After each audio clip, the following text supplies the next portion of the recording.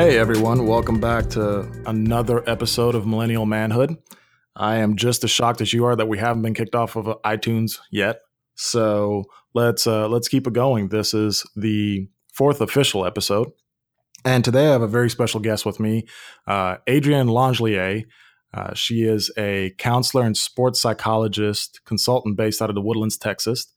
She's affiliated as well with the Methodist Sports Medicine Human Performance Team out there in the Woodlands. And she's a very, very interesting individual. I actually got connected to her through James Gilreath, who you heard a couple of episodes ago, because he's done some work with her over the years. And she's worked with a range of individuals from youth athletes to Olympic level athletes. So Adrienne, welcome to Millennial Manhood. Thanks so much for having me. Tell us a little bit about yourself. Tell us a little bit about your practice and really when James and I reached out to you about coming on and participating in the podcast, what attracted you to the idea? Well, for starters, it's probably pretty obvious to the listener that I am not a man. However, I work with about half my clientele is young men. So I thought it might be kind of interesting to have a female perspective on this show. And I'm, always about kind of getting the word out about and not necessarily what I do, but just the field in general and just how it can benefit quite a great deal of us. Yeah, and you work in a very unique field because I think a lot of the general public doesn't, most people don't hire some sort of a coach or counselor in their everyday lives. Mm-hmm. It's interesting because when James told me about it, so in my business, being in the financial services world and owning my own practice, I actually have a business coach that I pay who basically her job is to just get the clutter out of the way. Yeah. It's not even so much telling me how to do my job as much as it's just making me stop getting in my own way. So is that how you would describe your job on a day-to-day basis? Yeah, that is one of the things. And I think that's kind of one of the beginning pieces of the work I do. We can't go any further unless whoever is sitting in front of me has a relatively uncluttered mind. I mean, we live in the Instagram, Snapchat age, so that's kind of a hard thing to completely clear them out. But once, we kind of get them to a certain stage, that's when, say, I'm working with a high-level athlete, I'm able to provide tools and equip them for whether it's competing, whether it's just kind of dealing with things off the field or track or whatever. Hopefully that answer makes sense. Yeah, that makes sense. And you said, so there's a coaching, sorry to cut you off. There is kind of a coaching component to what I do, but, with the type of education and training I have, I'm able to go a level deeper with individuals as well. What does the LPC behind your name stand for? Licensed Professional Counselor. Okay. So it's a certification just making you more credible in that space? It is. Well, we kind of have to have it in the state of Texas to practice independently. So it was something that it was a career goal for a long time is, I was kind of going back and forth when I was in college. Do I want to just get the master's and then get the certifications, or do I want to become Dr. Langelier? Well, long story short, obviously I went the master's route, and I'm actually quite happy that I did that because I was able to kind of get in the field and get my hands dirty years earlier than had I stayed in school a little bit longer, which we need the research and we need the people in the academic world. But I think I am, right here, right now where I'm supposed to be. So how did you get into the business? Oh, wow. I've told this story on a handful of podcasts already, but always been fascinated by people. I'm a lifelong athlete. So the two started kind of coming together when I was younger, and they converged when I was in college. And I love telling this story. I was going to dinner with my best friend we've been friends for probably 20 years or something like that. And I'm babbling on about, something I learned in class. And I was working as a personal trainer at the time as well. So she was just like, have you ever thought about being a sports psychologist? Like, I don't remember what led, kind of us into that conversation. But I was just like, that's cool, but that sounds like almost impossible to get into. I was assuming it was like breaking into like the Secret Service or something like that. It was reserved for the few. And soon enough, but that idea stuck with me. I was like, maybe I can make this happen. So I started reaching out to other people in the field. I had a professor who I still talk to. I'm having coffee with him this coming Friday, actually. And his background was sports psych. So it just happened that I was in the right place in the right time at Texas A&M University and had the right relationships to kind of help guide me and funnel me towards the career path that I'm on. And it didn't, there's been a lot of work getting me to where I am today because I went to graduate school for clinical psychology. And I still had in the back of my mind, I'm going to make this work. I'm going to eventually kind of marry my clinical background with my athletic background. So, I would do projects that were related to athletics and all that kind of stuff, which I was kind of the oddball of my cohort, but I didn't care. And I was also training pretty seriously for road races at the time too. So this was my life back then. And I guess it kind of still is now. But anyway, kind of after that, I just started working kind of in the general counseling field. So really put that LPC to work and just decided one day to just go up to the program director of the practice I was working at and said, hey, would you mind if I did some experiments and started maybe counseling some athletes? And they were all about I guess kind of bringing more people in the door. So they okayed that. And kind of as time went on, I started seeing more and more. I guess they were liking what I was doing with them. All the way to 10 years later, I have my own practice and I'm working with probably 25, 30 people a week. Have you seen in the last decade or so a change in what is impacting high performance individuals from reaching their potential? Okay. Yes. One thing that I've noticed, and it's not really dramatic, but it's definitely there, is these athletes have the potential to be more distracted than ever. All you have to do is unlock your phone to see what your competitors are doing. There's also the sponsorship obligations where they need to be posting what they're doing and all that kind of stuff. In order to maintain their deals, like especially with high performers, that's something too, is teaching them how to compartmentalize that a little bit. Because, say 10 years ago, before this was really big, you just go do your thing, do your training, go home, recover, all that kind of stuff. Now you've got to post your self training, come up with something witty and wise to say about it. Then you've got to feature what you're drinking after training and how you're recovering and all that kind of stuff. Some athletes kind of thrive off kind of having that, attention and all that kind of stuff. But a lot of I work with a lot of individual sport athletes, and that's a challenge that they've mentioned several times, several different athletes, is just the balance of kind of being this persona, but also being able to just kind of focus on what needs to be done and be able to turn that off and on, if that makes sense. Yeah, that makes sense. And I think it might, and this is just me thinking through what you just said, but the different personality types. Mm-hmm. So I know myself, and I'll just use my own experience. The glitter and the glam doesn't appeal to me at all. I don't care whatsoever about acknowledgement from others. The only thing I care about in my life whenever I hit a goal is, did I hit my goal? Mm-hmm. And I know other people, the recognition is everything. Yep. And I'm not saying it's right or wrong. It's just what motivates different people. Yep. But I could see people who are more like me, how frustrating that could be because it's so counterintuitive to our nature in a lot of ways. Mm-hmm. Yeah, we're obviously a very intrinsically motivated person.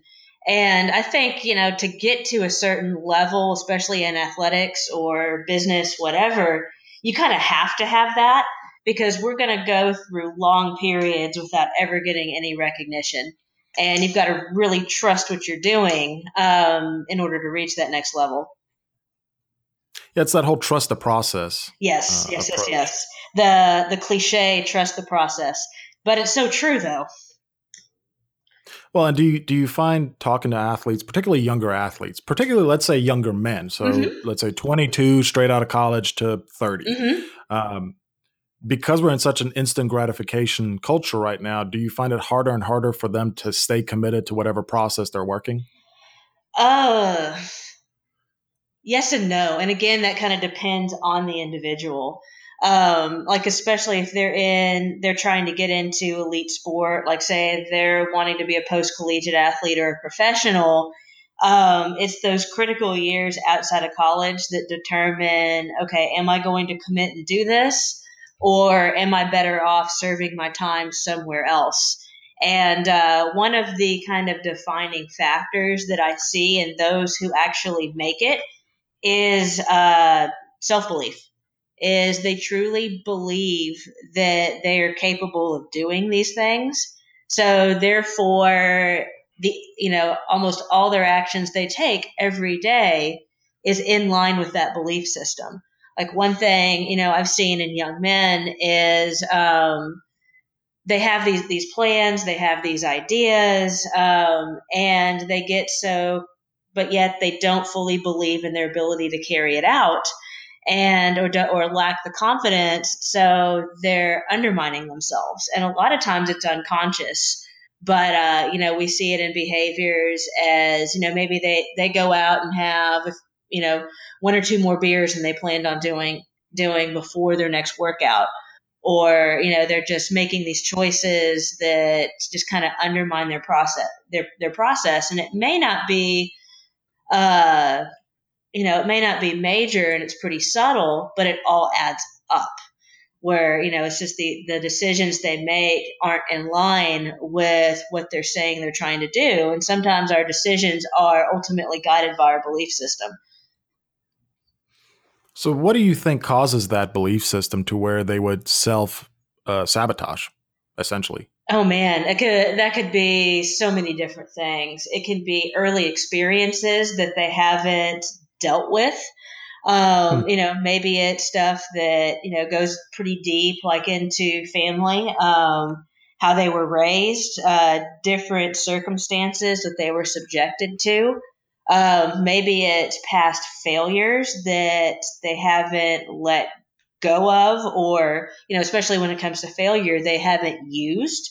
And there's kind of on the subject to kind of go on a tangent real quick when it comes to failure, is being able to respond appropriately to it and not internalize it, but use it. And that's something, especially with kind of this generation of young guys, I see is they really struggle with that. And this isn't across the board, but I think it is because there's so many images of perfection and having it all out there, and they feel like they're falling short. They start thinking, oh, well, maybe I don't have what it takes. Yeah, I see that all the time, just in the business world, where Mm-hmm. somebody might be 25, 26, and they're not a millionaire yet, Mm-hmm. and they give up. And I'm sitting here thinking, dude, if it was that easy to become Yes, rich and yes, yes, yes. successful, like what do you have to strive for in life if you're a millionaire by If it was 26? that easy, we'd all be millionaires. Yeah, that's why it's something you strive for, because it's hard. Yeah. That's the point. And that's But something too. It's just like, I think that the difficulty of, is of what it takes to actually, quote unquote, achieve your dreams is kind of lost. well, and would you say that people are almost living other people's dreams rather than their own?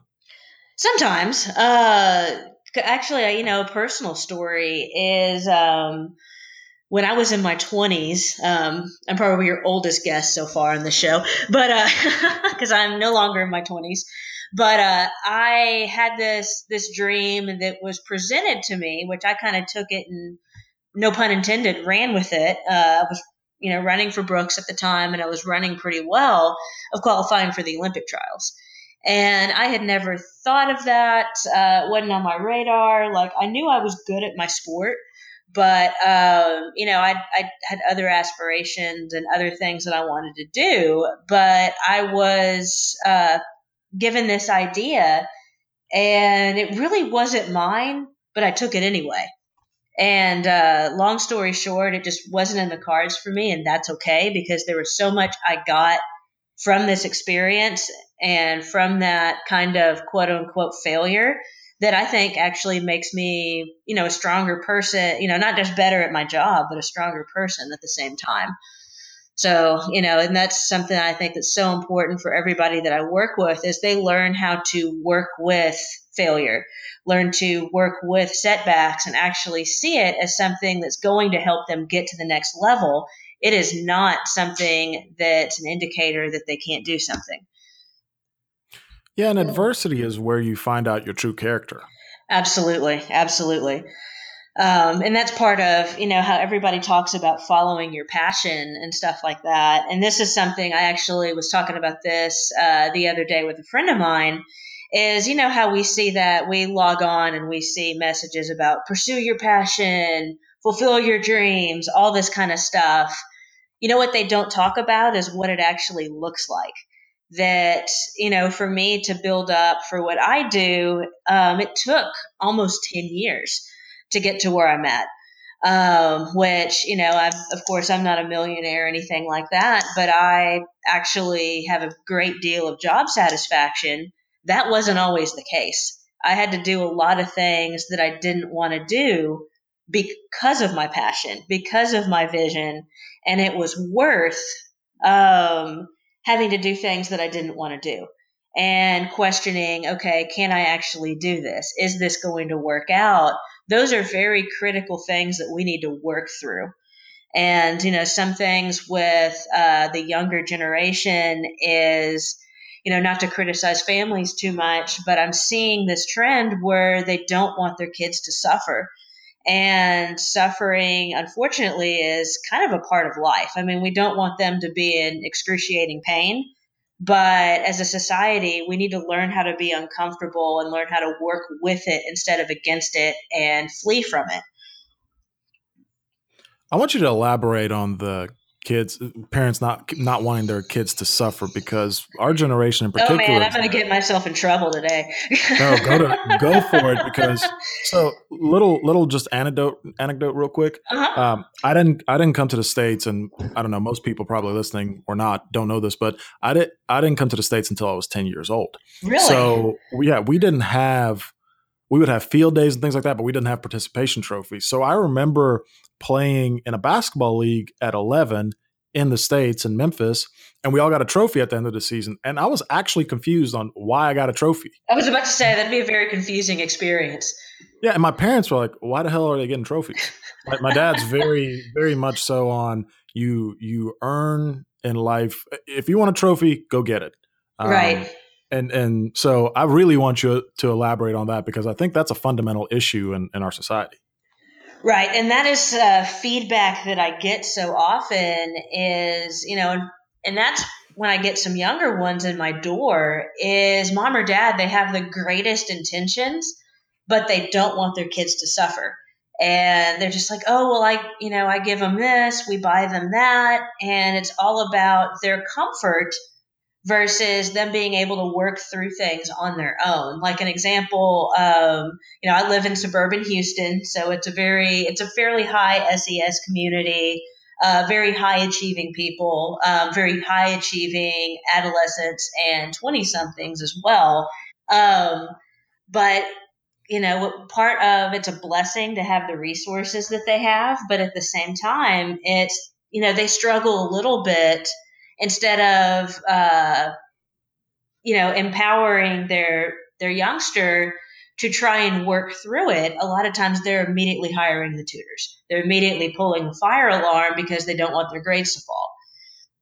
Or, that's just an example off the top of my head is it's one of those things, instead of just letting young people struggle, they're immediately trying to fix the situation for them. Does that make sense? And Yeah, that makes this is most definitely not every parent out there. This is just something that I see every now and then. well, and it's what you said about having the best of intentions. So this conversation is, Yes. yeah, we're not trying to belittle people's parenting skills. It's not about that. It's just Oh, more about a I don't have cultural. kids. My hat's off to parents, especially this day and age. Yeah, it's just more about the cultural context of Yeah.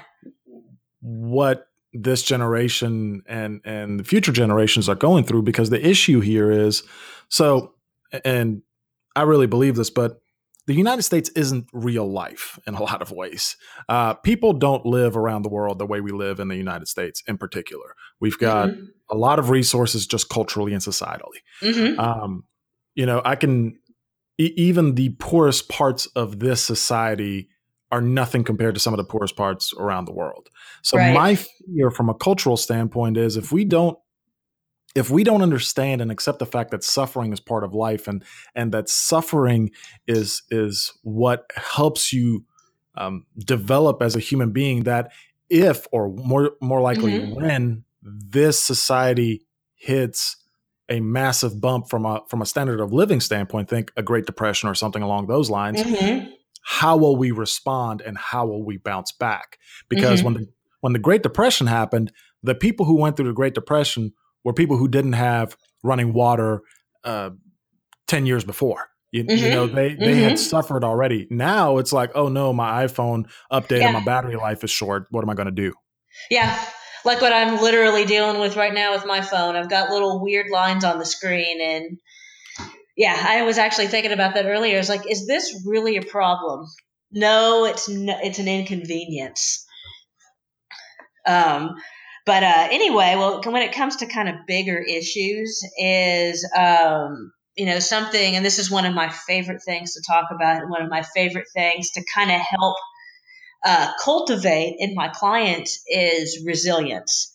So I'm secretly pleased when they're kind of faced with obstacles. Nothing huge, obviously, but I want to help walk them through and help them discover the resources that they have inside of them already that they didn't know was there.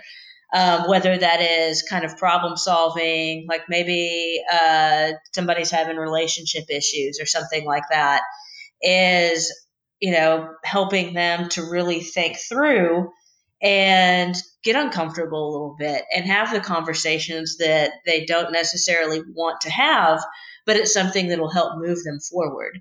And the more we get out of our comfort zone, and the more we get kind of outside of our box, the more resilient we become.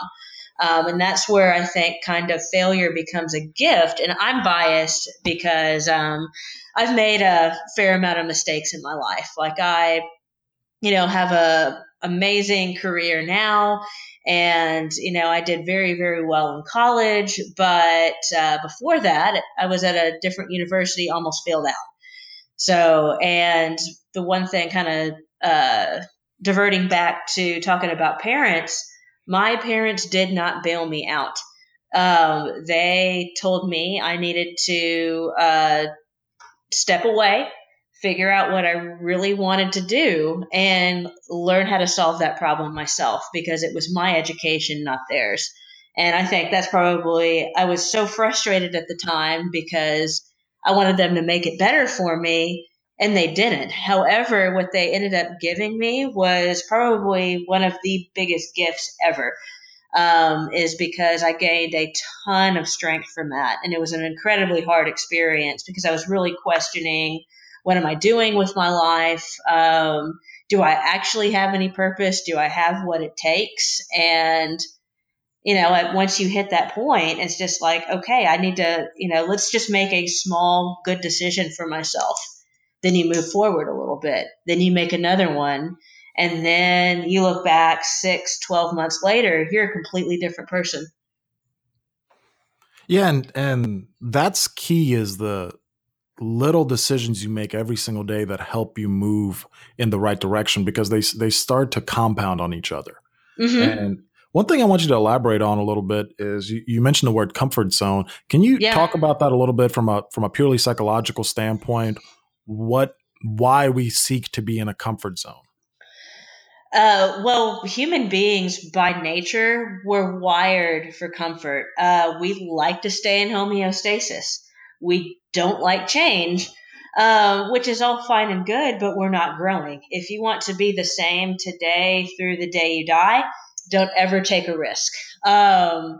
You want to grow a little bit, you need to, it's just like strength training, really, is you need to meet a little bit of resistance. And it's amazing how much resistance we actually put on ourselves.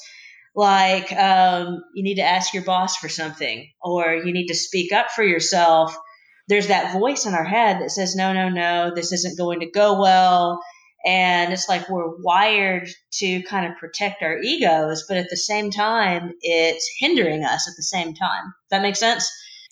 Yeah, that makes perfect sense. And so, but when you say protecting our egos, Well, a lot of humans on a basic level, we fear rejection, don't we? yes. And is it really the rejection, or is it how uncomfortable it's going to be, or is it the shame that goes along with it? And a lot of it, these are emotions that when we're younger, especially in the States, we're kind of socialized not to feel, or it's something that we avoid. So it's something that, as we grow up and become adults, that if we don't pay attention to it, becomes a habit and kind of becomes ingrained in how we do things. And, at best, we play it safe and, work paycheck to paycheck and get our bills paid on time and live an okay life. But at worst, we really miss out on being the people we were meant to be because of fear. So a lot of it is just rooted in fear and just kind of that wiring that we don't necessarily like being uncomfortable. But if you do it enough, just like you were talking about you and your cycling, you get out of that comfort zone enough, you adapt.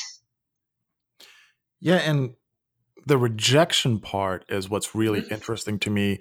What's it called? The Dunbar number, the 120 to 150 people. So, Something like that, yeah. yeah, we basically evolved as a species to live in a group of 120 to 150 people. And basically, our brain hasn't evolved to living in a city of 2 million people yet. Yeah. And when we experience that rejection, our brain is freaking out because psychologically what we're thinking is, oh no, I'm going to get kicked out of the group. And to our Mm-hmm. ancestors, that meant death. Mm-hmm. It did. And one of the things that my coach has We actually get helped me. rejected, we don't eat. Yeah, exactly. And one of the things my coach has actually helped In me with reality, you're just having dinner by yourself and you'll be fine. in front of a TV, so you've still got Pretty people. much, pretty much. And some people are holding their cell phone while Yeah, they're doing those things. So very, very, very unmindful practice, people. We exactly. don't want to do that. But anyway, go on. But so one of the things my coach has taught me is that when you experience some irrational fear of something that obviously is not life threatening, to Mm-hmm. actually talk to yourself and acknowledge that your brain is trying to protect you in the sense Yep, that saying, I agree. "Hey, brain, thank you for trying to protect me. I need you to stop because there's no actual fear." And it's incredible because it works. Your brain actually goes, Oh, "Oh, yeah. that makes sense." Yeah. Like I tell my athletes all the time is because, when you race, it's a very nerve wracking experience getting on the starting line. And I have them work on framing the situation as a challenge as opposed to a threat. Because yeah, your brain's all lit up and there's all kind of stuff happening psychologically and neurologically, but it's up to us how we read that experience. And if it's a challenge, we're going to go after it. Because that's one thing our culture is really good at is going after challenges. So give an example of how you would help somebody reframe a situation.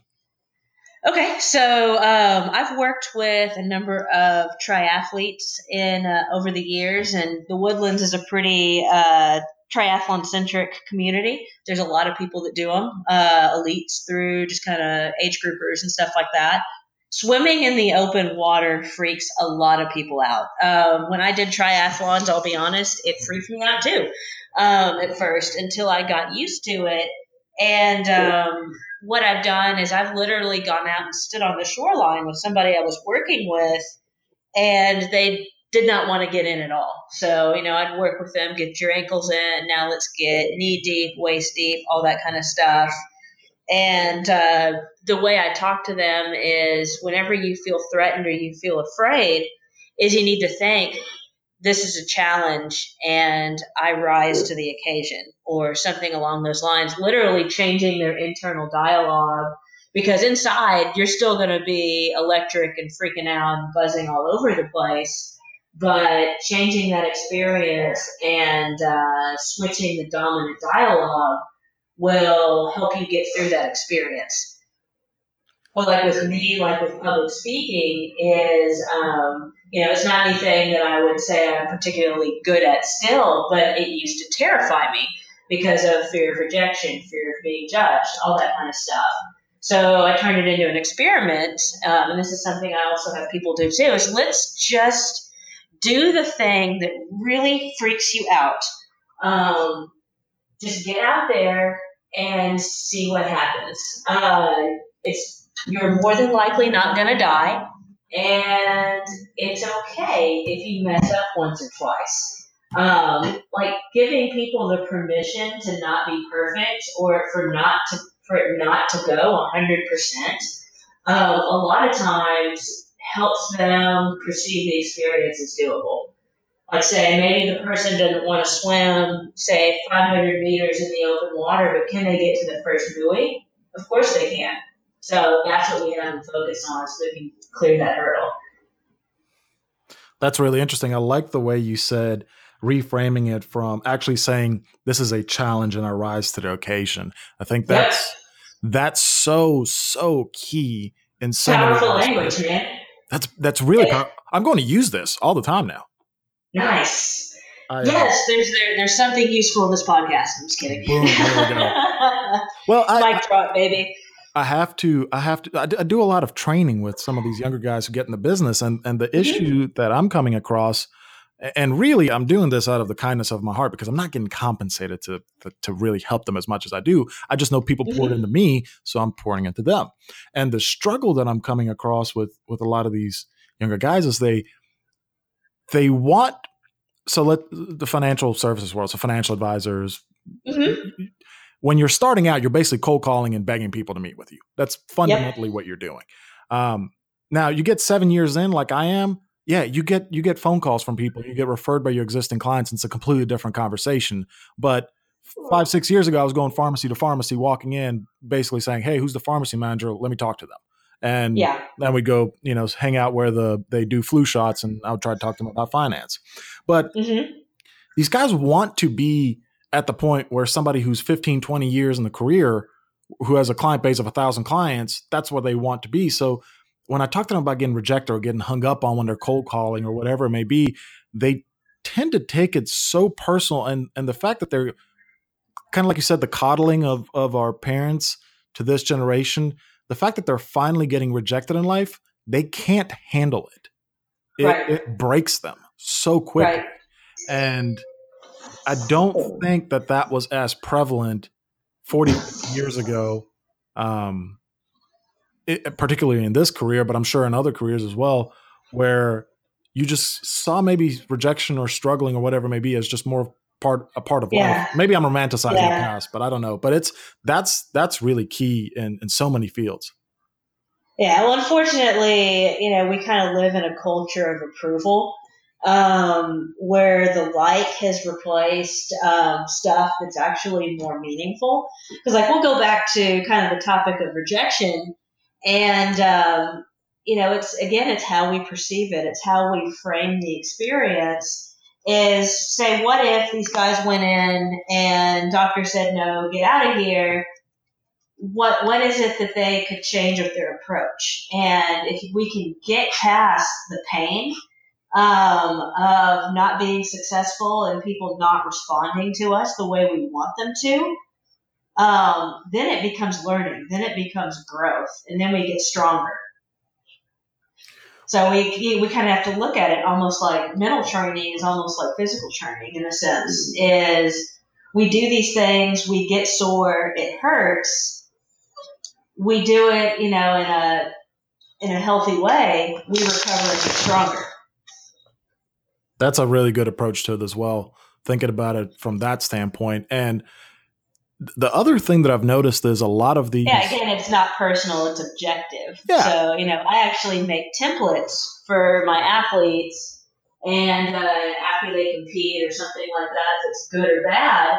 And I'm sure they get sick of doing these written exercises, but I want them to actually write, because you're actually encoding the information more, you're stopping your thinking, is I have them spell out, okay, how did you feel? How nervous were you? How anxious were you? I use kind of the Yerkes-Dodson curve, performance curve. How did you feel when it was finished? What was the result? What did you take away from this experience? And what did you learn about yourself and about your sport?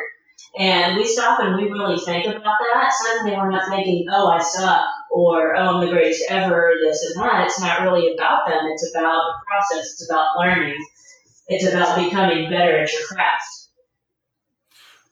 So would you say that the athletes who have coasted on a lot of talent, and I don't want to say coasted because I think once people get to the level where you're coaching them, that they've had to work hard, because natural selection would have weeded them out if they were lazy or hadn't worked hard. But the ones that are more naturally talented, would you say that sometimes they struggle more with adversity than the ones who may be less naturally talented and had to face adversity earlier in life? Ooh, I have to say sometimes. Like, I have this phrase, spoiled by their own talent. And this was, again, a personal experience I had, is I'm not the world's most gifted runner, but for a while, all I did was win. And I remember the first race I got fourth place in, all of a sudden I was like, oh my God, who am I? Am I as good as I thought I was? And then it's like me, I, instead of, wait, what, maybe this is how it's supposed to be, and maybe I needed this experience, so I know how to, respond to the situation a little bit better and stuff like that. Because one of the things I really see is kind of a questioning of their ability if something doesn't work out. It's almost like an identity crisis. Can be, yes. Interesting. Not everybody goes through that, but especially those who aren't trained to kind of look at setbacks and adversity objectively. The human brain is so fascinating because it makes me... Isn't it? Yeah, it just makes me question and wonder how many successful either athletes or business people or sous chef, I don't know, were kept from their full potential because of what's going on between their two ears. Right. And, kind of on a neuropsychological level, just kind of take this maybe in a slightly different direction, is, I told you my conversations are pretty organic, but every decision we make, if we make the same, or we think a thought, we think it over and over again, that's going to form a neural connection. That is going to become our dominant pathway. That's why it's so important, the things we say to ourselves, the belief systems that we cultivate, because literally it's our wiring. And that's why it's so hard to break habits. Yes, it is, because they are hardwired. And it's one of those things, it's like sculpting some wood. It's like there's something really cool inside, but you have to have the patience and the diligence to chip away to find what you're actually looking for, to kind of create that picture. So this is something like people, they come and see me and they think, oh, well, maybe we could just have a session or two and then be done with it. Some people, yeah, that's great. Maybe they just need to talk something out before they go compete or something like that. But a lot of times, working on your mind it can be a lifelong process. It's not like we can just eat one healthy meal and be healthy. It takes again and again and again, consistent, having that consistent, that consistent diet. Same thing with our thoughts and our mindset and all that kind of stuff, is it takes consistency. It takes a degree of discipline. And it's one of those things we're constantly pruning because the brain's always, changing itself. There's a gentleman out of Illinois who he was a managing partner at my firm for many, many years, and he's a really interesting guy. His name's John Wright Sr., and he actually does a lot of coaching and training. He used to be in NFL. He was like the second overall pick in 1970 or something. So world-class athlete. But he said something really interesting to me a couple of years ago. He said, I hate when people come to me and say, I need help with my discipline. You don't need help with your discipline. You need help with your habits. You're very disciplined to your bad habits. We need to change your bad habits. That's what we need to fix. And that was very eye-opening to me. Yeah, and I think a lot of people get overwhelmed with change is they see the gap of where they are and where they want or need to be. It scares them. Like one of the reasons we fail and procrastinate is because the task is too big or too ambiguous. And one thing that I think a lot of us aren't very good at is being able to break that down and set these small, manageable goals. Like one thing, I call out the young men that I work with, is being where they are and working with that. Like especially like if I'm dealing with somebody who's been injured and maybe they have a lot of accolades, but they're nowhere near where they were, and that's very hard for them because that's one thing I see with these guys is they are what they do. They are kind of what they produce and all that kind of stuff. So I try to train them, and the females too, is there's so much emphasis on doing, but not so much on being. And sometimes being actually precedes doing. And to kind of unpack that a little bit, doing is win this award, run this time, score this many points, all that kind of stuff. Lead your team. Being. Be kind, be diligent, be a leader, be yourself. A lot of times we get that reversed, and I actually kind of stole that from Mike Gervais. He's the sports psychologist for the Seattle Seahawks amongst other athletes, and he's actually one of our role models. And I thought it was kind of profound. One day I was listening to his podcast, and they were talking about being and doing, and I was just like, oh my God, that's amazing, and this is what we're missing. So getting people to a point where they can just be, maybe you have to be injured for a while. Maybe you have to be upset and be going through something right now. But by being that, you can become strong and you can be strong. So kind of back up to what I was talking about is be like, okay, so you're struggling right now. This is where you are. Okay, say I'm working with elite swimmer or something like that. You're not near your best times. I know that's really frustrating and you don't like it, but can you show up tomorrow and can you, work so hard that you're just hanging off the deck, and can you repeat that tomorrow? Can you take off half a second this competition from the next competition? And their answer normally is always, yes, but that's not good enough. So getting them to get past the but it's not good enough thing is another challenge. But getting them to just kind of, again, just learn to show up and let that just become what they do all the time. Yeah, so, well, and that's kind of the problem of, Stephen Covey said, begin with the end in mind.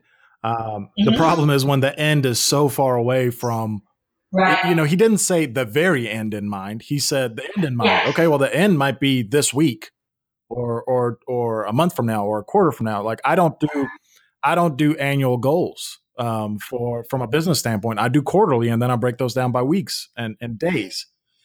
Because I know the way my mind works is I will procrastinate the crap out of this if I know I've got a year to go. Yeah. So it needs to be something that you can see. It needs to be something that is just challenging enough to get you out of bed every morning and on the right path. It can't be so much that it overwhelms you, because I know to kind of get into that flow state that everybody talks about, which is absolutely amazing to be in. Hopefully you've experienced this in your life. But it's when challenge and the opportunity and all that kind of stuff it's just the right amount of challenge where you kind of lose yourself in the activity. It can't be too easy nor too hard. And that's something that I spend a lot of time with is learning who the athlete is so we can kind of help them challenge themselves just enough to grow, but not enough to take it, not so much where they stagnate and get frustrated. Well, and what I've loved about this conversation that you and I have had is that even though you're talking about particularly here very elite athletes, everybody can take. Oh, it's applicable to everybody. Yeah, and that's what's so cool is like these athletes really aren't that different than anybody else. That's one thing I've learned from working with some of the top of their field is we're all human, and why can't we all have these qualities and why can't we all grow and develop? Exactly. And I think what you said earlier about not being comfortable, or I guess fighting through being exclusively comfortable, because we do want to be comfortable at certain times, is what helps us grow. So I've got 4 pages worth of notes of stuff. You kept saying things and I was like, oh man, I really need to apply this. It's like I got a free coaching session. Yeah. So, hey, everybody gets a session who listens to this. You get a session, you get a session. It's like Oprah over exactly. Here. You've listened to my stuff before. You knew what you're getting yourself into with this conversation. I know, but the cool part about hosting a podcast is the fact that I get to ask follow-up questions when I hear something really good. I'm like, oh yeah, that. Let me expand on that. But we're running up on time. I wanted to give you the opportunity to really plug your business and your services and anything else that you would like to share with the listeners. Is there anything in particular that you'd like for everybody to know about? Well, first of all, thanks for listening and putting up with the sheer 45 minutes of pain that I put y'all through. But just kidding, guys. I work with pretty much people all across the country, so I'm pretty accessible. I have a website, which is my last name, spc.com, so LangelierSPC.com. I just launched a new project that is web communities. So, it's kind of a sports site for everybody, performance coaching for everybody, where people ideally are going to be able to interact with each other. And, we're uploading content probably every other day or so on there. So I'm excited about that. That's new as of this past month. I'm on pretty much every social media outlet there is. So if anybody has any questions, please don't hesitate to shoot an email or anything like that, because, I'm really passionate about helping others and also just helping this wonderful, amazing field that I work with, that I work in, become more accessible, more real to everybody else out there. Awesome. And I will make sure to put obviously the bio and the Twitter and Instagram and Facebook and website in the show notes.